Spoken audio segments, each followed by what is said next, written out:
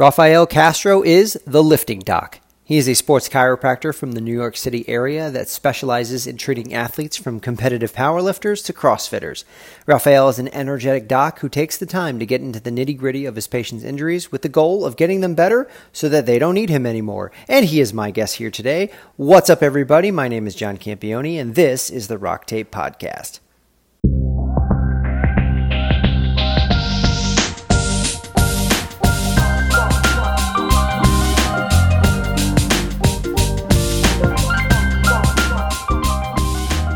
Here with Rafael Castro. Rafael, how are you, sir? I'm doing well, man. Enjoying the heat up here in New York. Yeah, it's been sweltering over in Chicago as well, too. So it's nice that I am sitting in air conditioning myself. So thanks for taking the time and being here. You got a pretty unique practice. You work with a lot of lifters, a lot of athletes. So I think a lot of people are interested in hearing kind of how you get into using some of the different tools with those. But first and foremost, tell us a little bit about you. What's your background like? What is your specialties? Where'd you go to school? How'd you get into healthcare? So I think I have a story like a lot of people. I'm a sports chiropractor, but basically I got hurt in high school and someone wanted to do some surgery on me, put a metal pin through my hip. And it was a sports chiropractor that said, I think I can fix you, just come to me for a few weeks and let's take it from there. And, the long story short is the guy did fix me. I felt great. I did a little follow-up with some PT, but of course this got me really thinking about what I wanted to do with the rest of my life and why one person was saying I needed surgery and another person was able to kind of help me out with this conservative care. So that's what really got me started. I went down to Life University in Hotlanta, and I have both my master's in sports health science, injury management there, and my doctorate in chiropractic. So I merged the two. Did you do dual programming there? Yes, I did. I did the dual program. Oh, that's so cool when schools have that available to you because that's such a valuable thing to have that master's on top of it. Yeah, I don't think I slept for like 3 or 4 quarters, but it was definitely worth it. Well, yeah, you could sleep when you're dead, right? Exactly. What was the injury that you had, out of curiosity? I had played a lot of contact sports, football, wrestling, and lacrosse, and I believe it was a cumulative effect that I had partially dislocated my hip and did some damage to my sacrum as well. And I guess that surgeon just wanted to stabilize everything by just putting a metal pin through everything. So thankfully, the chiropractor came along and helped me out big time with that. So you're right. It is kind of a common story, but it is still pretty unique to you. I mean, this is something you're doing now probably in your own practice. You're working with a lot of athletes. I love how you said it too, because it doesn't give me the idea that this sports chiropractor told you don't have surgery. He said, let's try this first and then see what we need to do. And I think that's the basis for a lot of us manual therapists. And, my wife says this for our own practice. So we're kind of like non-surgical orthopedists. Like if we can get you better without cutting you open, let's try that first too. Is that something that's kind of transitioned into your practice now based on your experience? Are you doing that with a lot of your athletes and really helping people with the conservative side of care? Oh yeah, by far. I mean, the majority of my practice is a lot of CrossFit athletes. Okay. So up here in New York, I take care of like 18 or 19 boxes directly. I have good relationships with them. Some of them I actually go directly there. But a lot of these athletes, they just come in and they unfortunately think the worst. Their shoulder's hurting them. They're getting some issues. And, the common thing is like, well, I'm going to go see the orthopedist. I'm going to, or they're telling me I'm going to need surgery. Well, that's one of the reasons I kind of like things like the tape and everything else where, especially we do some treatments, we slap some tape on you and one treatment, you're feeling 90% better. It really gives me the confidence to say to you, this really isn't a structural issue. You probably don't need surgery because if you need surgery at that level, the best kinesio tape in the world isn't going to hold you together. And, I can say, you're not at that level, at least not at this point. And, we can go forward with those positive results and keep going. Why do you think that is with athletes? I think I have an answer to that. I'm curious what yours is. Why do you think they automatically assume go see an orthopedist? It's probably a structural issue rather than some of the other, explanations for it. Well, I think that comes down to our society as a whole. I mean, especially with your normal CrossFit athletes who's just trying to get, healthy. They're listening to their colleagues at their work or their friends and their neighbors who really aren't moving well. And the first thing that they want to do is that, okay, I'll go see the ortho, maybe I'll get some surgery. Everyone's doing it. My shoulder hurt, go do this. I think it's outrageous. I mean, I've always been a very simple person. Start with the most conservative and move up the line. If chiro and PT doesn't work, do some acupuncture. If that doesn't work, okay, now I'm going to start looking into some surgical stuff. But some people start at the other end, and it's peculiar to me. But we try our hardest to lead. Then they need you post-surgical because of all the rehab that they have to go through for that. Yeah. When did you graduate from school? 2009. So it's I'm just come up on my 10-year anniversary. About 10 years. So are you originally from the New York area and you went down to Atlanta for school, right? Yes. Did you immediately say, I'm going right back to the New York area? I'm going right back home to practice? Pretty much. I had an aging father and whatnot, but I like New York. And John, as we were talking before we started the podcast, I like to curse a lot. I'm a big boy. New York has the delis and the pizzerias to sustain me of my size. So, are we going to get into a pizza argument because I'm from Chicago and you're from New York? New York. No, there's no real argument. So I've had I feel the same way. I feel the same way. There's Chicago deep dish. Yeah, it's a whole different genre of pizza. You can't compare a deep dish to a thin slice of New York. Exactly. They're both delicious. They're both amazing. I'll sit down right now and eat a pie of each. I'll take both. Yeah, give me both. There's something about there's deep dish, there's stuffed with Chicago style, but then there's something about folding over that thin piece of pizza and taking a bite out of it. It's almost like a sandwich of pizza. It's fantastic. So there's no argument. And if anyone is out there, they're listening, you always judge a pizzeria by their plain pizza first. Like just cheese? Yeah, just cheese, because that gives you the purest insight to where they're going. Because I know places that have amazing, like bacon chicken ranch, but you're just overwhelmed by those flavors. You don't realize that half their ingredients are shit. So I don't know if you've ever been to Chicago or when you were last, but there's a Chicago something unique to Chicago that I ask people about all the time. Have you ever had a thin crust pizza cut into squares? I have. Yeah. And it's fucking weird. Damn it. I didn't mean to curse that much, but I'll it's put in weird. A fun noise or something. Who cuts a pizza into squares? I mean, unless we're having a kid's party, I think that honestly, I don't know for sure, but I think that's a total Chicago thing. And I don't know how it got started. But there's some weird Chicago food stuff, like no ketchup on hot dogs. That's a whole other issue for me. But the cut in the squares. I know people from New York with your traditional slices is like, what the heck is that? What the hell is going on here? You guys are unusual, but we'll still maintain our friendship. It's fine. It'll be okay. Yeah, we'll be okay. So where are we going with that? You went back to New York. Yeah, I came back. I came back to New York. I pretty much practiced where I grew up. However, a lot of people have issues practicing where they grew up because you're kind of like what's that saying? You can't be a prophet in your own village or something like that. Okay. But I kind of went to high school over the state border at a private school, Don Bosco Prep, which is a pretty famous school for sports. So I practiced where I grew up in New York. I don't really run into a lot of people that know me. So there wasn't a lot of overlay of people being like, oh, I knew you're just a kid getting into trouble. So, I definitely didn't have some of the common issues that people have usually when they move home. Now, did you open up on your own right away or did you work for somebody? Oh my God. So for about 2 weeks I got a job at what, we would call the chiropractic mill, just the worst of the worst. And, when I realized what was going on, I didn't want my name associated with it. I definitely didn't want to be signing bills. So I stepped away from that, and I was able to find a great older practitioner who had a big office who just said, come in here, start your practice. And I took it from there. So pretty much after working for the mill, I just started my own thing right off the bat. Made lots of mistakes.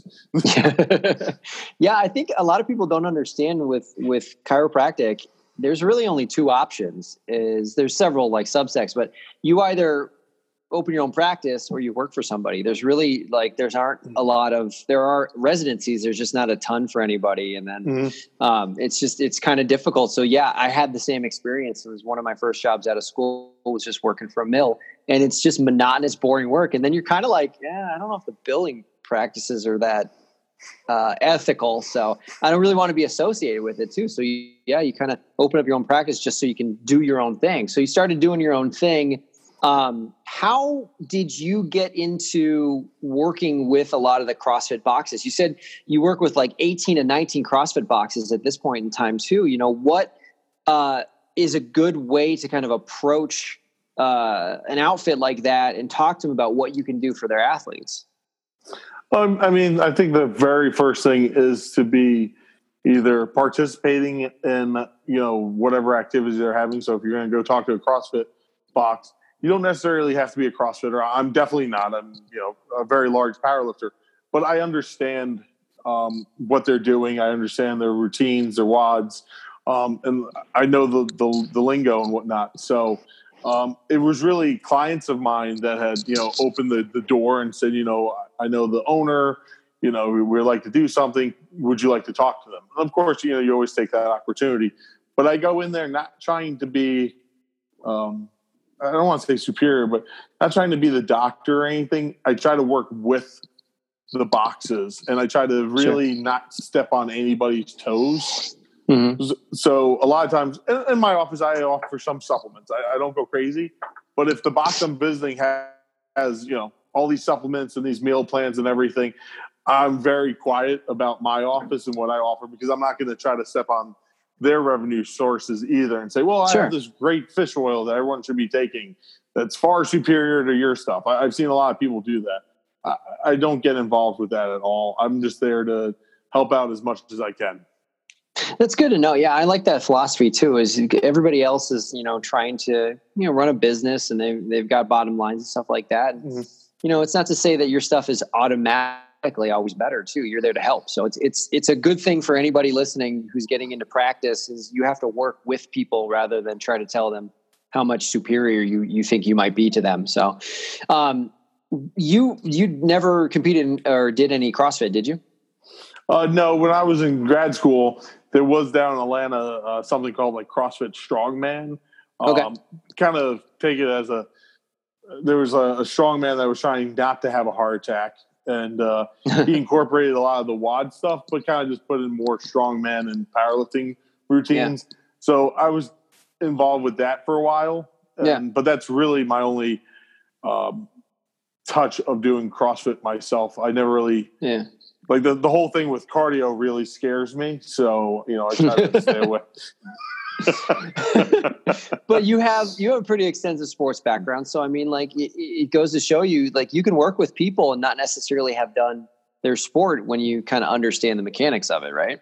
Oh yeah, by far. I mean, even though I say CrossFit it is the biggest portion of my business, it's probably 60-70% of it. But, I have like another 20-30 that's a lot of runners. And I'm obviously, I'm the lifting doc. I'm not the running doc. And, but like everything else, like there's just patterns to follow.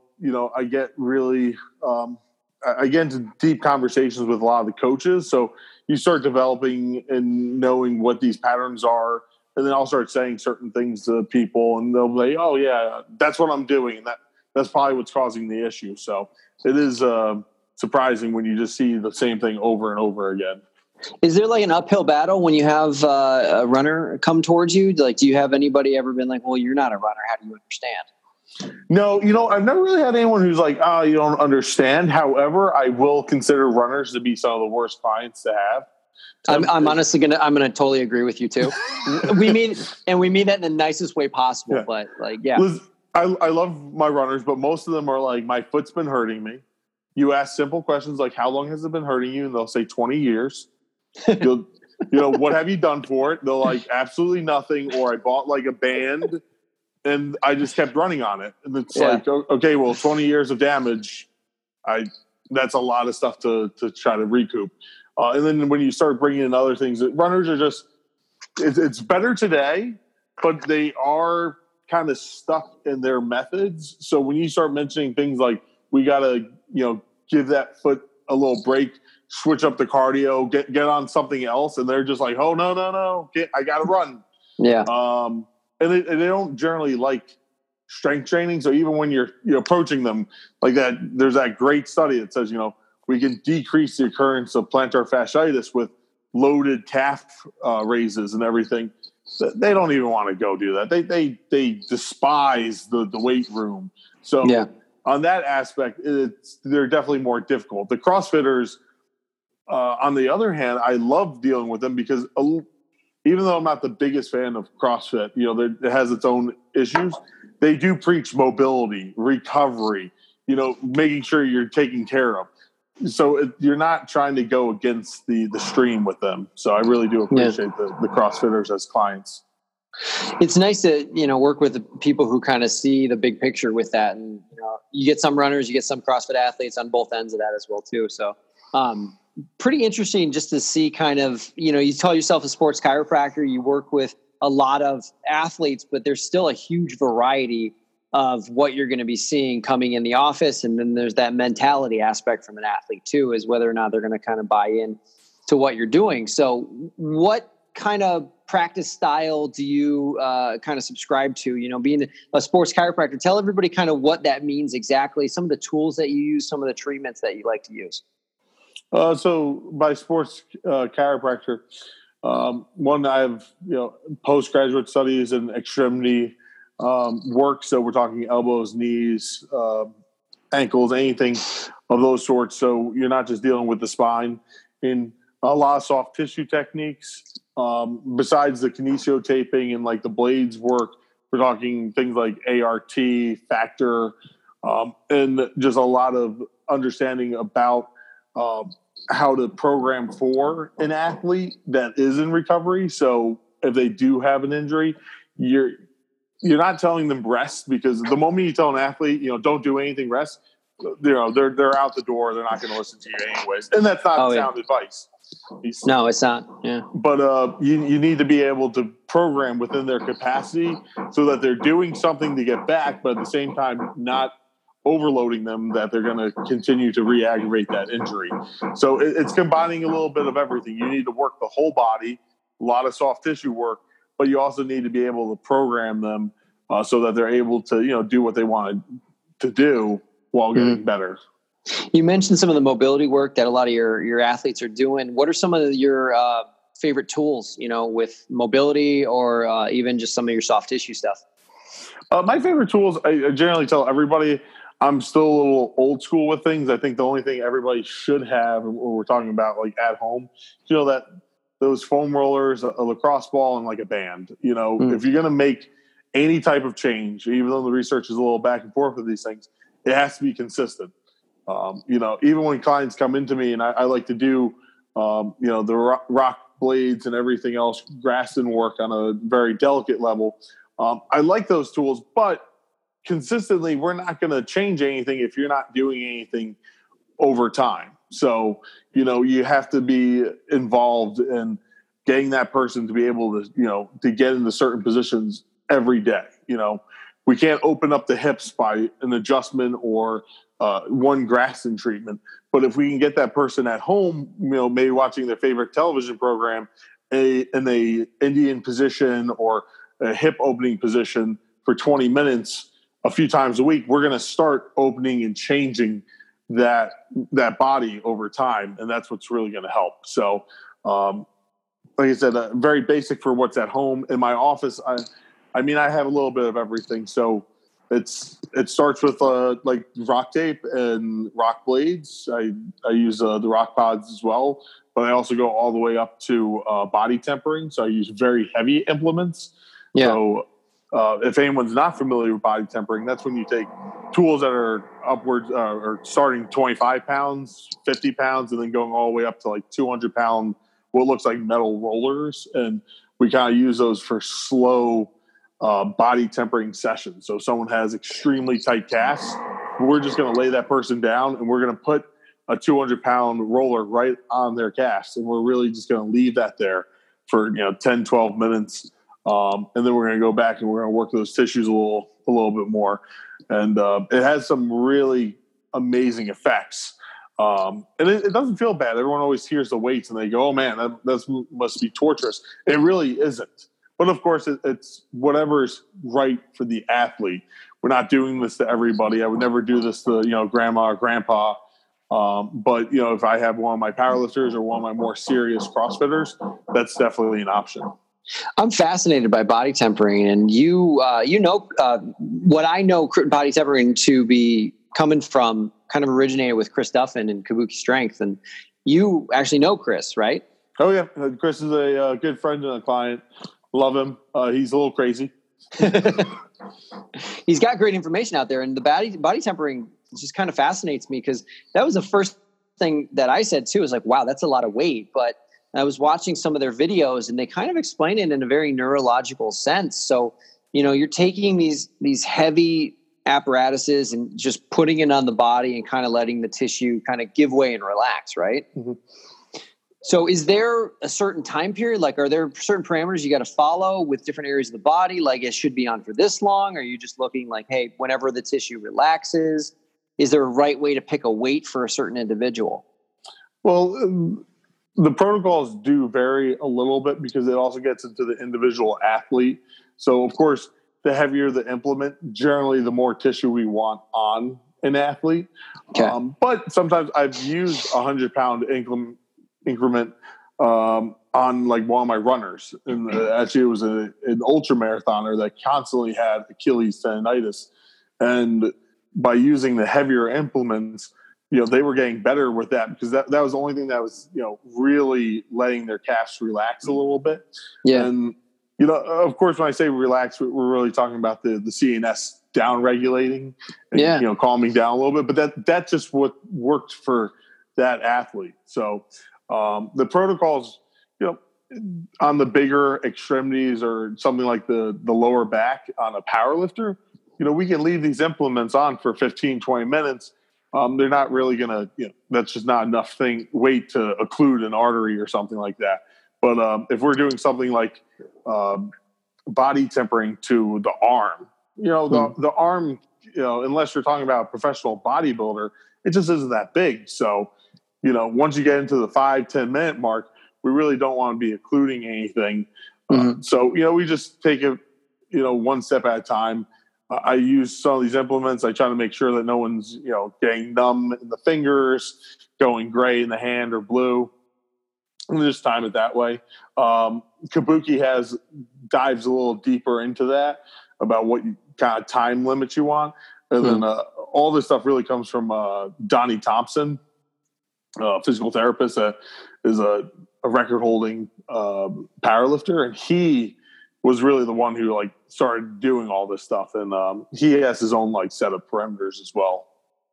That's pretty cool. It sounds a lot like floss, to be honest with you. Outside of what you're using, it's you got to be. It's not like you're not any inherent risk of occluding blood vessels, compressing nerves, but you always just the individual in front of you. You got to watch out for how their experience is going.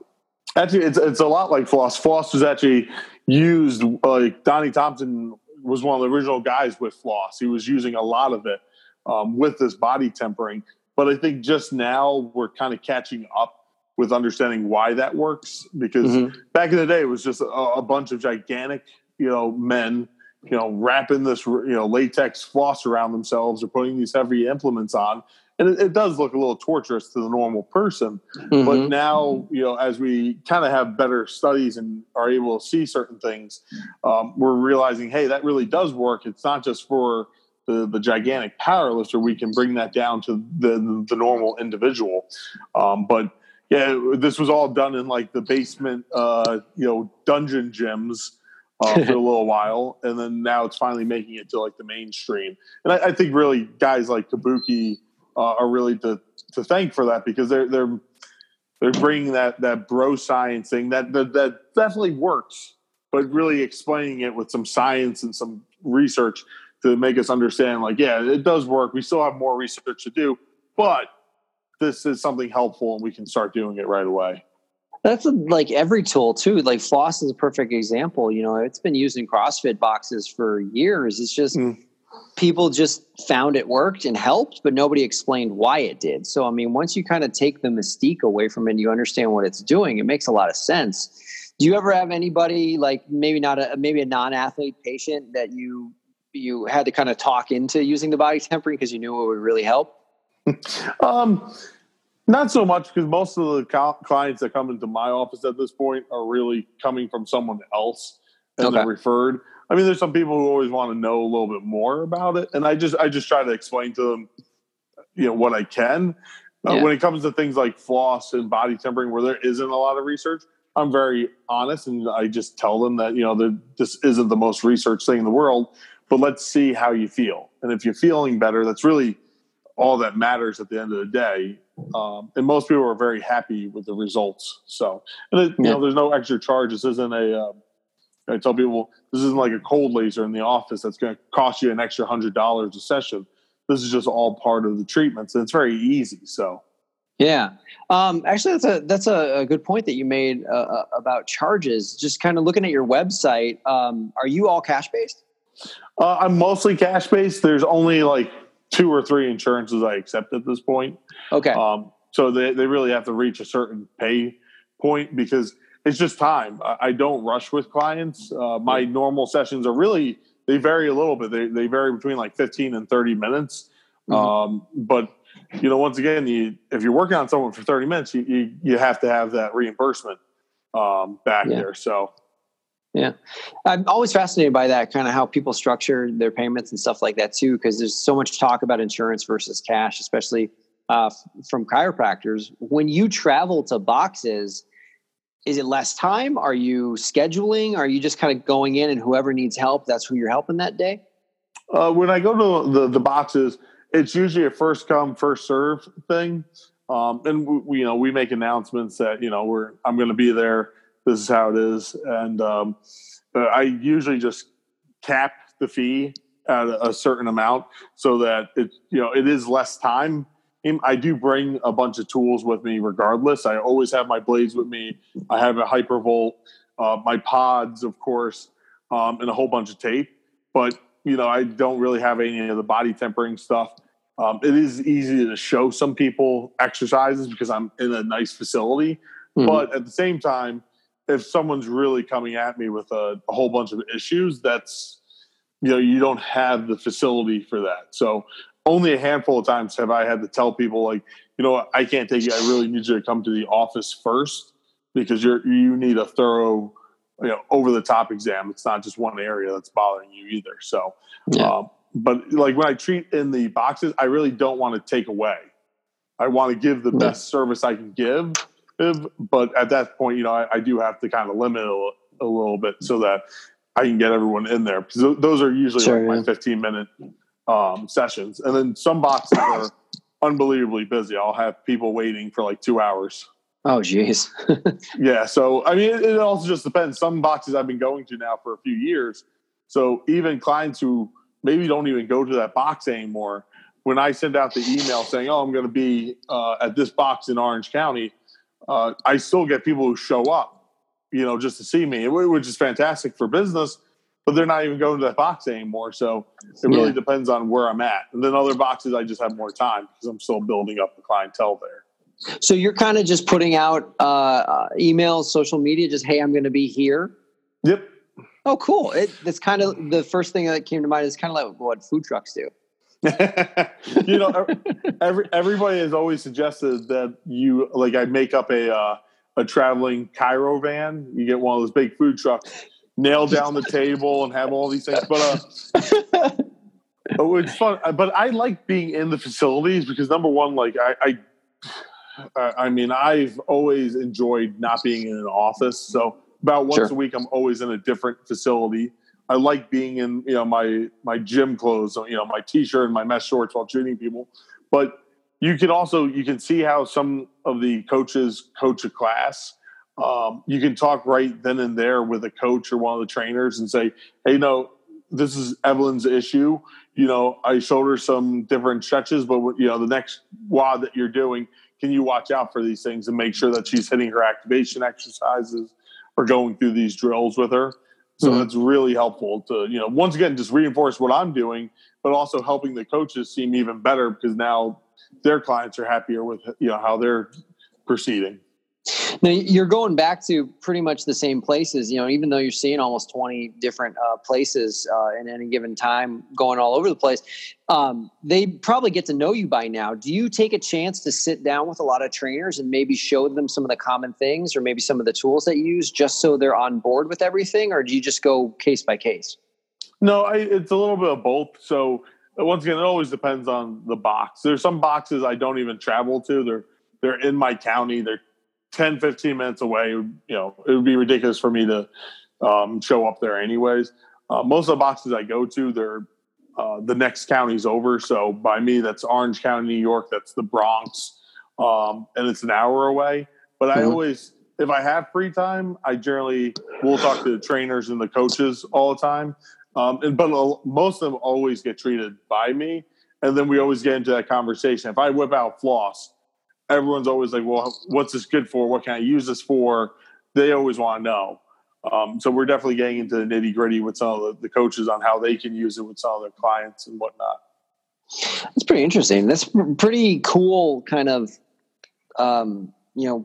treatment plan, treatment style, just because, everybody is kind of the old cliche of just being in an office. You have your patient schedule for that day and then you just go home. So it's kind of fun to kind of move around and see different places. Even if you've been there before, you're seeing different scenic areas and going to different boxes, and you can see probably newer athletes as they start coming through. And is there a lot of turnover in the different places, and you're starting to see new patients as they come around? Oh, like with any box, there's definitely turnover. Some boxes have a tremendous amount of turnover, especially if they don't have me coming all the time.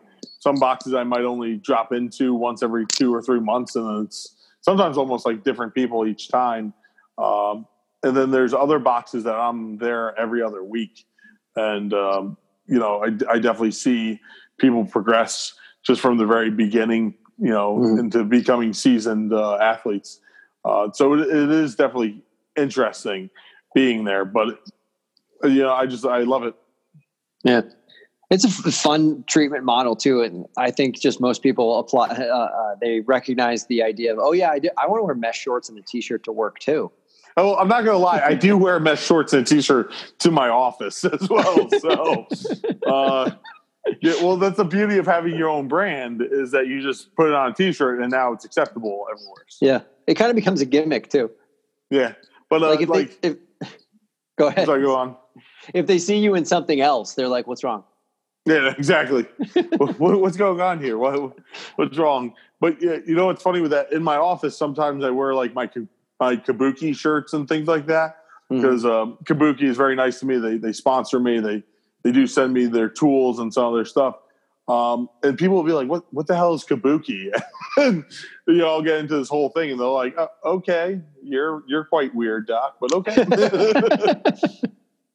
So you said they sponsor you. Is it more for your practice, or do you actually compete with lifting? No, I do not compete. I go purely for fun. It's just my Zen garden. Even though I am approaching like elite numbers. Really? I'm very fortunate. So give everyone who's listening to this, my deadlift is about 765 right now. My squat's about 700, and I have a bench about 515, 520. So like pure powerlifting events? Yeah, pure powerlifting. But once again, I don't really compete because I in powerlifting, you're competing for a trophy. I mean, no one really cares about these things. I'm not really close to any world record, so it wouldn't matter. But I'm a very competitive person. So if I was to go to that level, I'd probably hurt myself. And in all honesty, business is more important than a plastic trophy. So I really don't want to push it that much. So I'm trying to contain myself. That's a good perspective, though. You personally, do you use anything in particular when you're preparing for lifts, during lifts, after? No, the only thing I do, I just did yesterday when I was doing legs, over the weekend, my dog got away from us, the bastard bear, and he ran through the woods. So I'm running after him barefoot through the woods, and definitely twisted my knee a little bit, and like my calf was just very tight. So before squatting, I was actually just using the rock floss and warming up quite thoroughly, probably an extra like 10 minutes.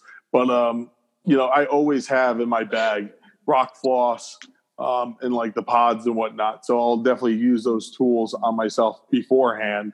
And then afterwards is usually the same recovery devices everyone has, the foam rollers, the Hypervolts. I do like my Normatecs. I love those things in the office. But the Normatecs are the recovery boots. Oh, yes. I was thinking of something completely different. Yeah. Yeah, those are awesome. I wish I had a pair of those. We run them in the office for all our runners and everything else. You get people that just come in for that stuff, right? We never had an issue. I do have like 3 or 4 people that I've never treated that just come in for the boots, which I charge like an outrageous amount for them for like the 30 minutes, but they pay it. But most of the time it's just it's an add-on for my clients. And I actually use it as a waiting room buffer. So if I'm running behind and I know, it's Susie waiting, and she's a runner, I'll just tell the girls to put her in the boots for 20 minutes. This way they're experiencing something and they're not just waiting, looking at the wall or the same crappy magazines I've had for forever. Why is it no office ever like cycles through their magazines? It's always like the same magazines every single time. You know why? I absolutely hate magazines because they just end up like everywhere. Me too. So I said after I remodel my office later this year, there's not going to be any magazines. There's just going to be like that little sign that says like, here's the Wi-Fi, and that's it. No magazines allowed.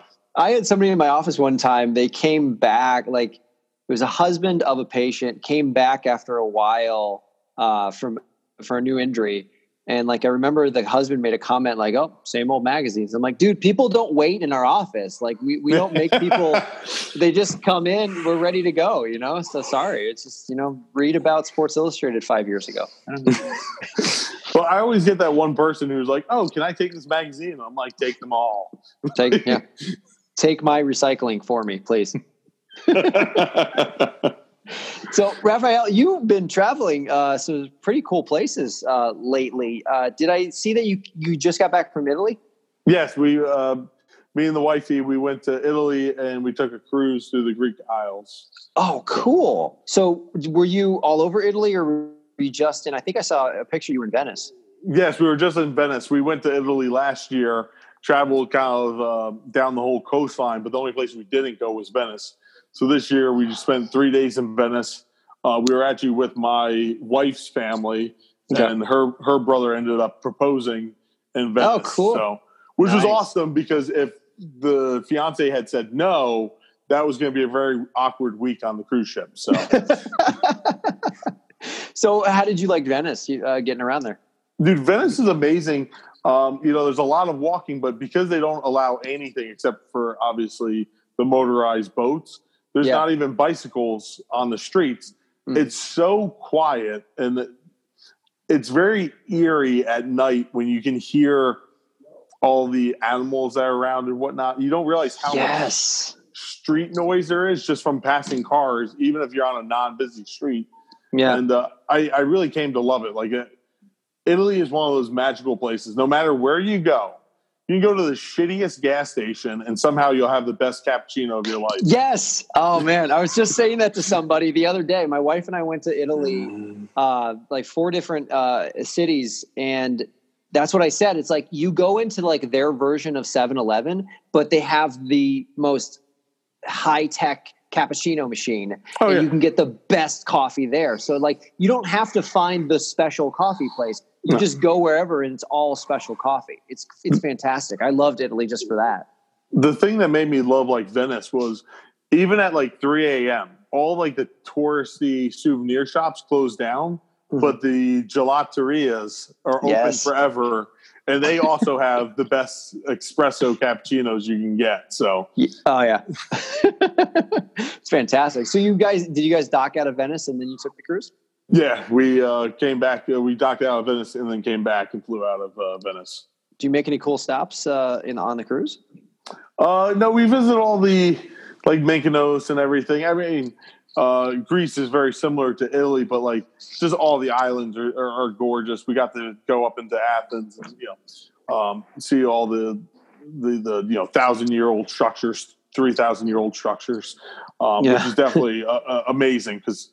What do we see here? Like in America, it's like you have something that's 200 years old, and you're like, "Oh, that's crazy." And they're just every corner has like 1,000-year-old fountain. There's an old bit that I love from a comedian, Eddie Izzard. He was talking about that exact topic. He's like, in America, you sit there and you go, "This building has been here for 50 years," and then you go to Europe, and it's like, "This is 4,000 years old." It's like, yeah, it's a little different. So that's pretty cool. Yeah, you're well traveled. I think I saw either last year or the year or earlier this year rather. You went to Thailand? Oh yeah, so we've been to Thailand. My wife's father used to he used to do some government contracts, and he chose to retire out there. So we cool. We actually visit him, but like most things, we don't have kids yet, so.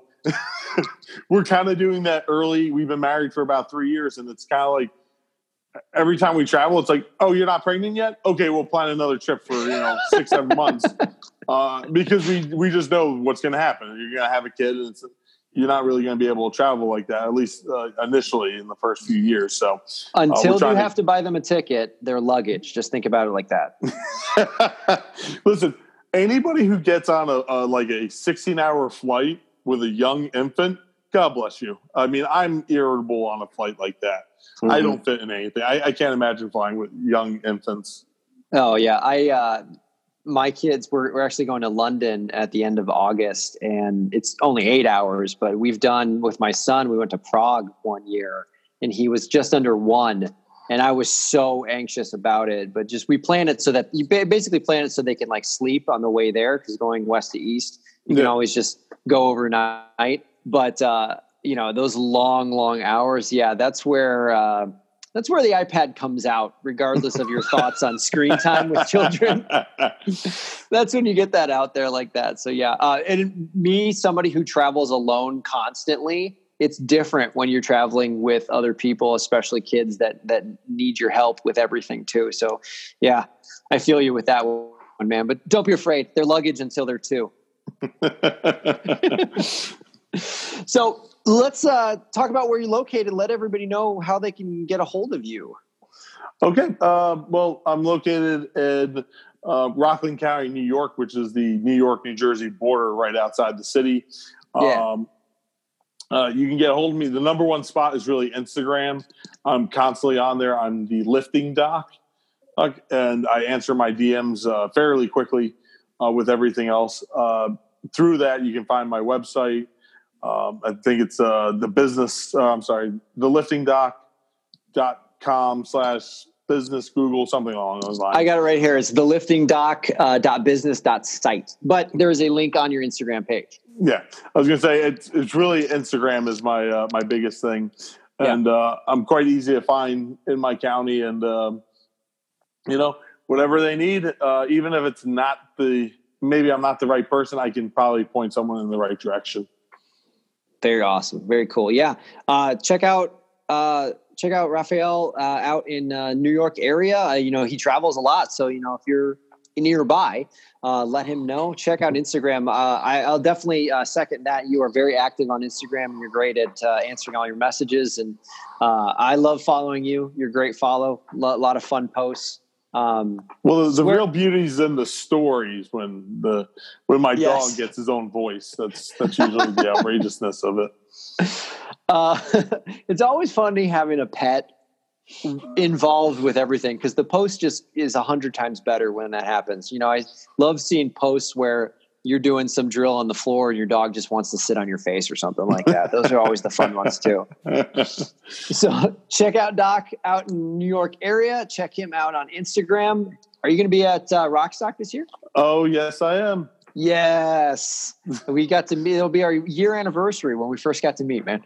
Yeah, but now that we're friends, as you're presenting, I'm just going to scream obscenities out. You heckled me at the presentation with the podcast, man. So yeah, but actually that makes it more fun. It keeps me on my toes. So it's good. I'll just use you as an example and I'll embarrass you back. So that'll be good. Good. Check out Doc on Instagram. Check him out at The Lifting Doc and theliftingdoc.business.site. Raphael, thank you so much, man, for your time. No problem. Great being here. Take care.